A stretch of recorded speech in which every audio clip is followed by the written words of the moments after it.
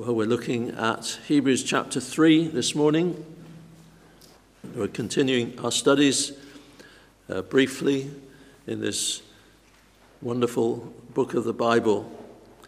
Every book of the Bible is wonderful, but you know what I mean. And we've seen just glimpses of the fact that the letter is meeting a pastoral need. The writer is exhorting his readers to keep going in the Christian faith, many of these readers being converted from a Jewish background. They're Jewish Christians who would have been worshipping through Judaism. And what he's doing as part of his exhortation is to show the supremacy of Christ. We've seen in chapter 1 Christ's supremacy as the Son of God. In chapter 2, Christ's supremacy as the Son of Man, as the second Adam, made a little lower than the angels, but now crowned with glory and honor as he tasted death for every man. And now we come in the beginning part of chapter 3 to a third supremacy, to a third area, which is Christ as the supreme apostle. And then in the second part, or the second two-thirds of chapter 3 and into chapter 4, there is an extended exhortation before we come back to the theme of supremacy again in chapter 5 when he is speaking on Christ as our supreme high priest. But here, as he brings encouragement and exhortation, you'll notice that there's a very important word in the book of Hebrews. It's the word that's translated sometimes as therefore and sometimes as wherefore. In other words, in the light of all that I've said, this is the application. And we start off in verse 1, wherefore, holy brethren, in the light of what I've said as this Christ as the supreme Son of God, as the supreme Son of Man, and in the fact that he's such a great high priest as our second Adam, wherefore, holy brethren, partakers of the heavenly calling. Notice how he addresses his hearers, his readers, and he addresses us. He is not bullying us. He's not laying it on us in some sort of naked authority. He speaks to the people of God in terms that exalt us and remind us that we're brothers in Christ, and that we've been set apart as those that have heard the calling of the gospel and that are following Christ all the way to heaven.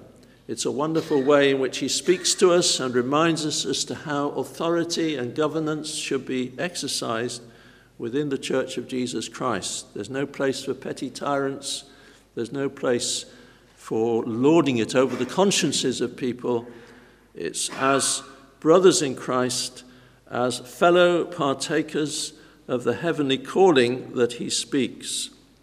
And his exhortation is that we should consider, that we should not just glance at, but we should hold fast in our thinking. We should concentrate and focus in our thinking upon Jesus Christ as the apostle and high priest of our profession.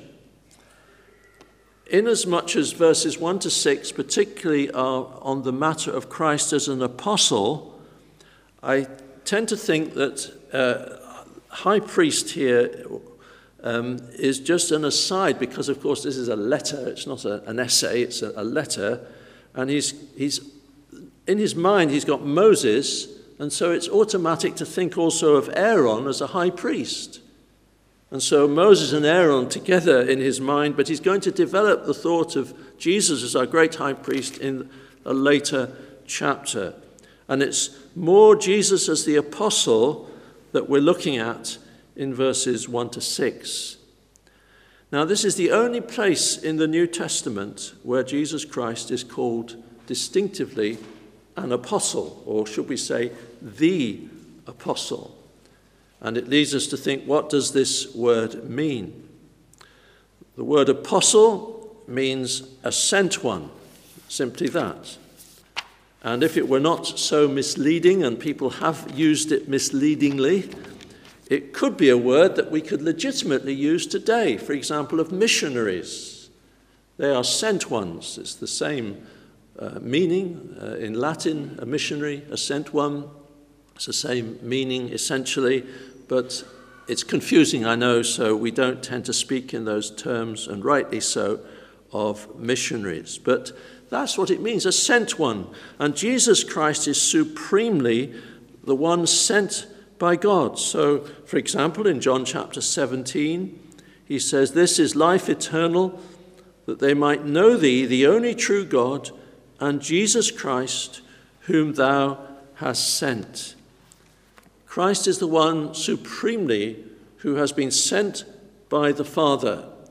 And the exhortation here is that if we are Christians, we are to lay hold on him as the one supremely sent by the Father. And you can see that the pastoral aspect here of Jewish Christians who are beginning to find it hard going and maybe wanting to go back to Judaism, that there is a pastoral emphasis here, because what he's saying is that Jesus is supremely the sent one. Moses, yes, he was a sent one, but not the supreme sent one, not the supreme apostle. And so in these few verses, the writer is actually contrasting Jesus with another normative apostle in redemption history. He's contrasting two great sent ones, two great leaders. There's Moses, and then there's the Lord Jesus Christ. And so what these verses are about is a comparison and a contrast between the Lord Jesus Christ and Moses. Now I say it's a comparison. A contrast is where you just bring out the differences. A comparison is where you bring out the similarities as well as the differences. And technically this is comparison as well as contrast, because there are things that the writer wants us to know about Christ which are the same as Moses or very similar to Moses. Firstly, consider this similarity, that like Moses, Jesus was faithful. As it says in verse 2, Christ Jesus, who was faithful to him that appointed him, that is to God, as also Moses was faithful in all his house. The Father appointed Christ, the Father sent Christ, and both Jesus and Moses were faithful. And then again it's repeated in verse 5, "And Moses verily was faithful in all his house as a servant for a testimony of those things which were to be spoken after." So he's not starting out here by telling us all the differences. He's starting out by saying, well, here's something which you know about Moses, and I'm reminding you about Moses, that he was faithful. Now, it's interesting to see where this particular statement about Moses arises in the books of Moses, in the Pentateuch. And it is actually harking back to Numbers chapter 12, where the temptation upon Moses to be unfaithful was very great. If you like, this is a good specimen case of how faithful Moses was. In Numbers chapter 12, when a rebellion arose against Moses within the congregation, and not now within some of the tribes and so on, but even from amongst his nearest and dearest, his sister and his brother Miriam and Aaron spoke against Moses because of the Ethiopian woman he had married. For he had married an Ethiopian woman, and they said, "Hath the Lord indeed spoken only by Moses? Hath he not spoken also by us?" And the Lord heard it. And then we have this testimony given in the book of Numbers. "Now the man Moses was very meek, above all the men which were upon the face of the earth." He was a very gentle, humble man.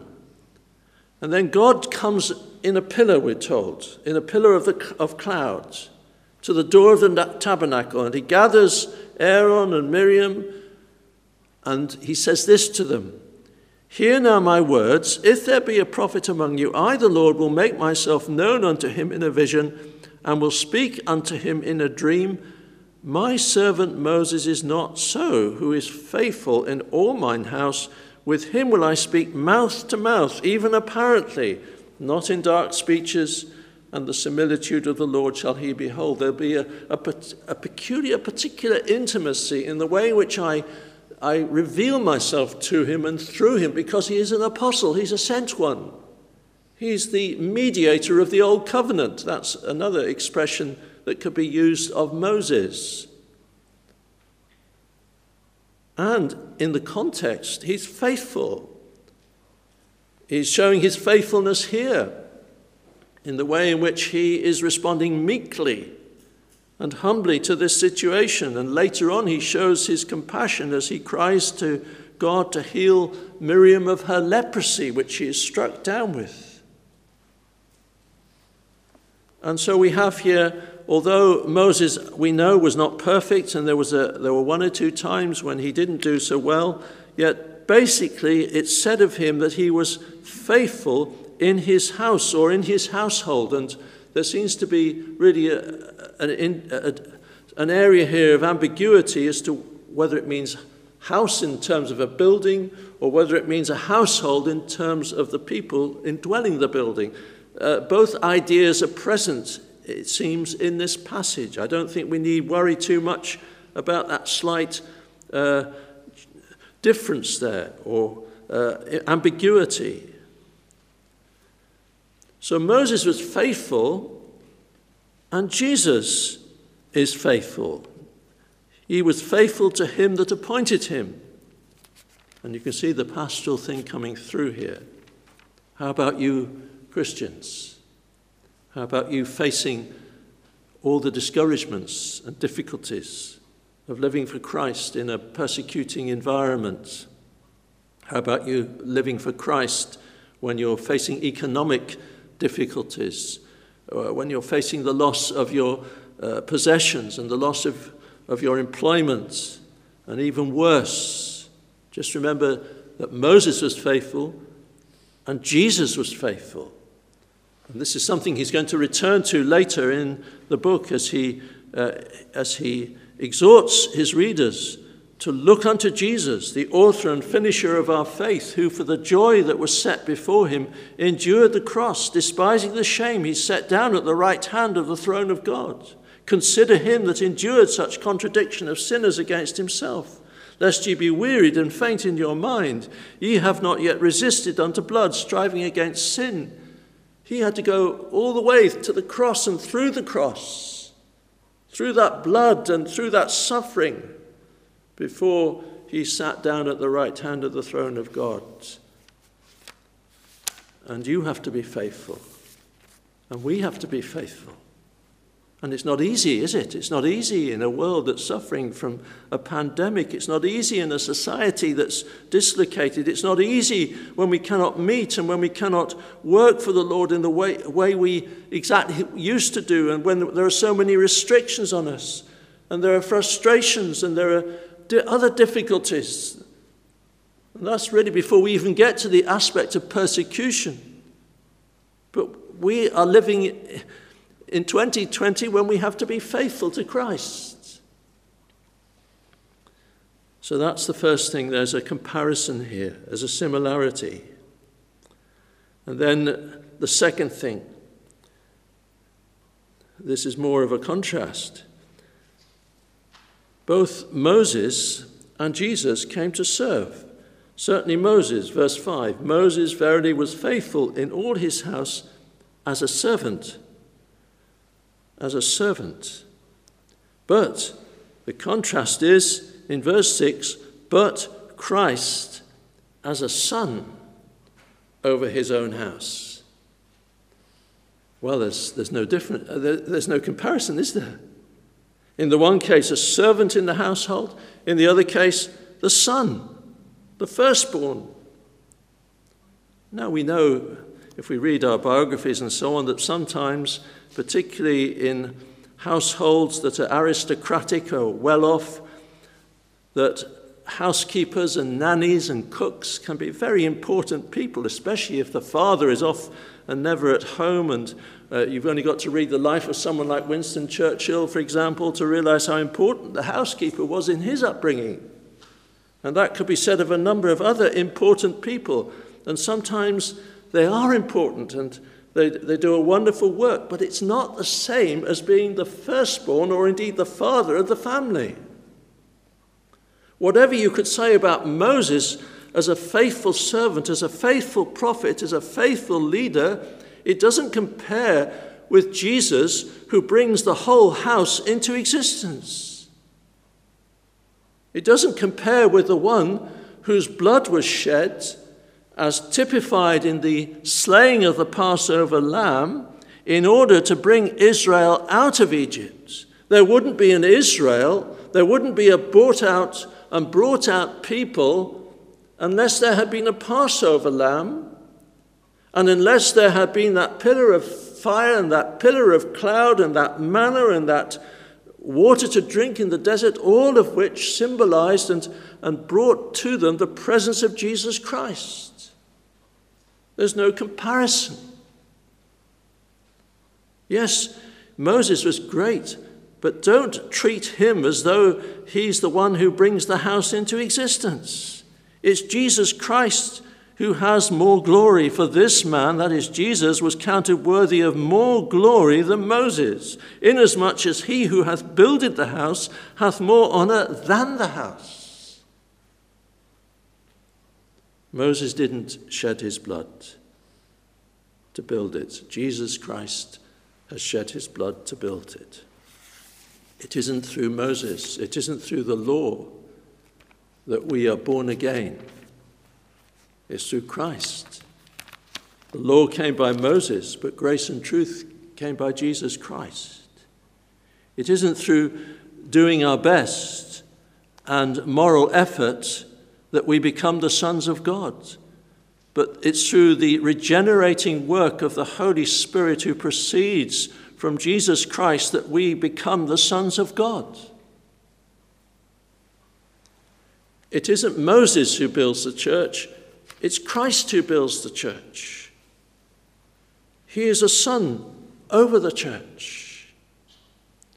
Oh, how we need to be so careful who it is we are following in our Christian lives and in our church life. Are we just following men? Are we just following particular slants in teaching, particular emphases, particular conferences or celebrities? Or are we following the Lord Jesus Christ? It's a subtle thing, isn't it, to take our eyes off Jesus and to come to perhaps, what a servant Moses was, but to take our eyes off the Lord Jesus Christ and to fix them on some preacher or some teacher who may have been greatly blessed, but it's not them who built the house, it's Jesus Christ who died on the cross and was raised from the dead. And are you following him? Does he have the supreme place in your heart and mind? He is the sent one. He is the apostle. And then a third contrast. Moses was a prophet, no question of that. As we read in Numbers 12, God spoke intimately to him face to face, not through obscure means like dreams and visions, but much more face to face. And he brought God's word, delivered God's word. But Jesus is God's word. Jesus is the message. He that built all things is God. And then Moses was a servant for a testimony of those things which were to be spoken after. What are those things which were to be spoken after? He means the gospel. He's talking about these last days, this present age, this gospel age. Moses gave testimony through his prophecies and through type and through shadow, speaking theologically, through type and shadow, he gave testimony to these last days to Christ. But it's Christ who is the message. This is the very theme with which the letter opens up.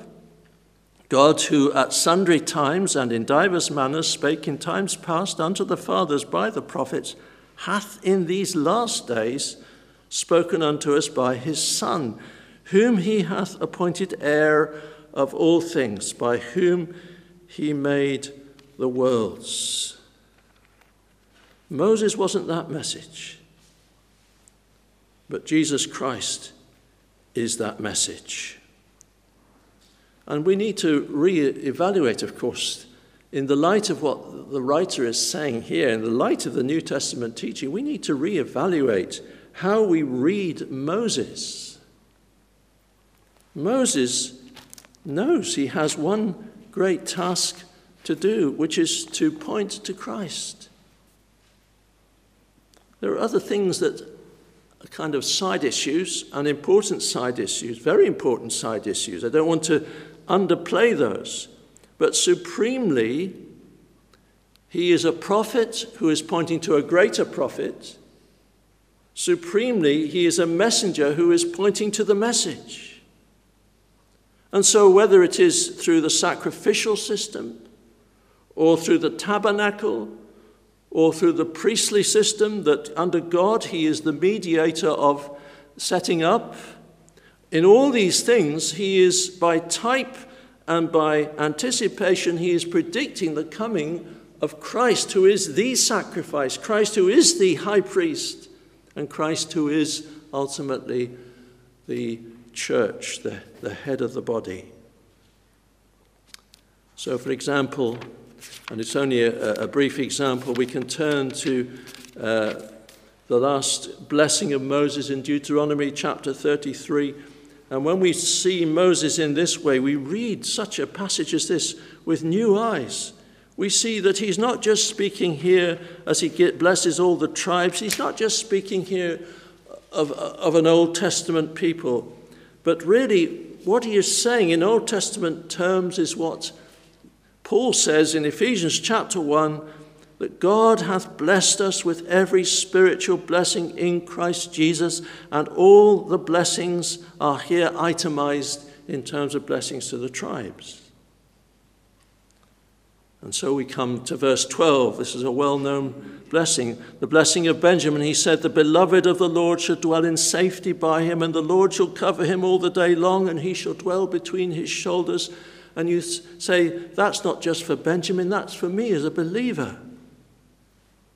The beloved of the Lord shall dwell in safety by him is a lovely promise. You're absolutely right. It's for a believer in Christ. The Lord shall cover him all the day long. That's a military metaphor. Dwelling between his shoulders. Yes, you're strong in Christ. And then when you read on in the next blessing, the blessing on Joseph, and you read about the good will of him that dwelt in the bush in verse 16. Yes, that's the bush that burned but was not consumed. Who was it in the midst of that bush? It was Yahweh. It was a revelation of God, a revelation indeed of Christ, through whom we see God and know God. And that's how to read Deuteronomy 33, and indeed how to read our Old Testament. You see, they're not to go back and follow Moses. They're to follow Christ. What a temptation it is to reconvert to whatever traditions or whatever religion you came from. And make no mistake, that temptation can come late in life as well as early in life. A temptation to reconvert. My parents, you say, were this particular religion and traditions? Well, I might as well die where they were. And sometimes Satan will tell you things were much better when you used to do it your own way. Do not underestimate the power of this temptation. It will come sooner or later, probably, in your life. And when it comes, may you remember what the writer is saying here, consider the apostle of our confession, of our profession, Jesus Christ. May you remember that. May you remember the application. By God's grace, fix your eyes on Jesus and fix your eyes right until the end. And notice in verse 6 that phrase, if we hold fast the confidence and the rejoicing of the hope firm unto the end. That means the end of your life. That means right to the end, until you die or till Jesus returns. There's a confession, you see. There's a profession that we make as Christians. It's a tremendous privilege to confess Christ, to confess that Jesus Christ is my Lord, that Jesus Christ is my Savior, that Jesus Christ is the only way to heaven. When everybody else is swimming in the opposite direction, you are not going to do that. You are going to profess Christ, to confess Christ. It's a phrase that comes up more than once in the letter to the Hebrews. And remember Paul writing to Timothy in 1 Timothy 6, he makes this point that Jesus Christ witnessed a good confession before Pontius Pilate. He's left us that example too. As our apostle, as our sent one, he left us that example that before Pontius Pilate, knowing what it would mean in terms of suffering and death, he still witnessed a good confession. And that's why Paul says to Timothy, fight the good fight of faith, lay hold on eternal life, whereunto thou art also called, and hast professed a good profession before many witnesses. Hold on. Keep at it, firm to the end. And we have a supreme one to follow.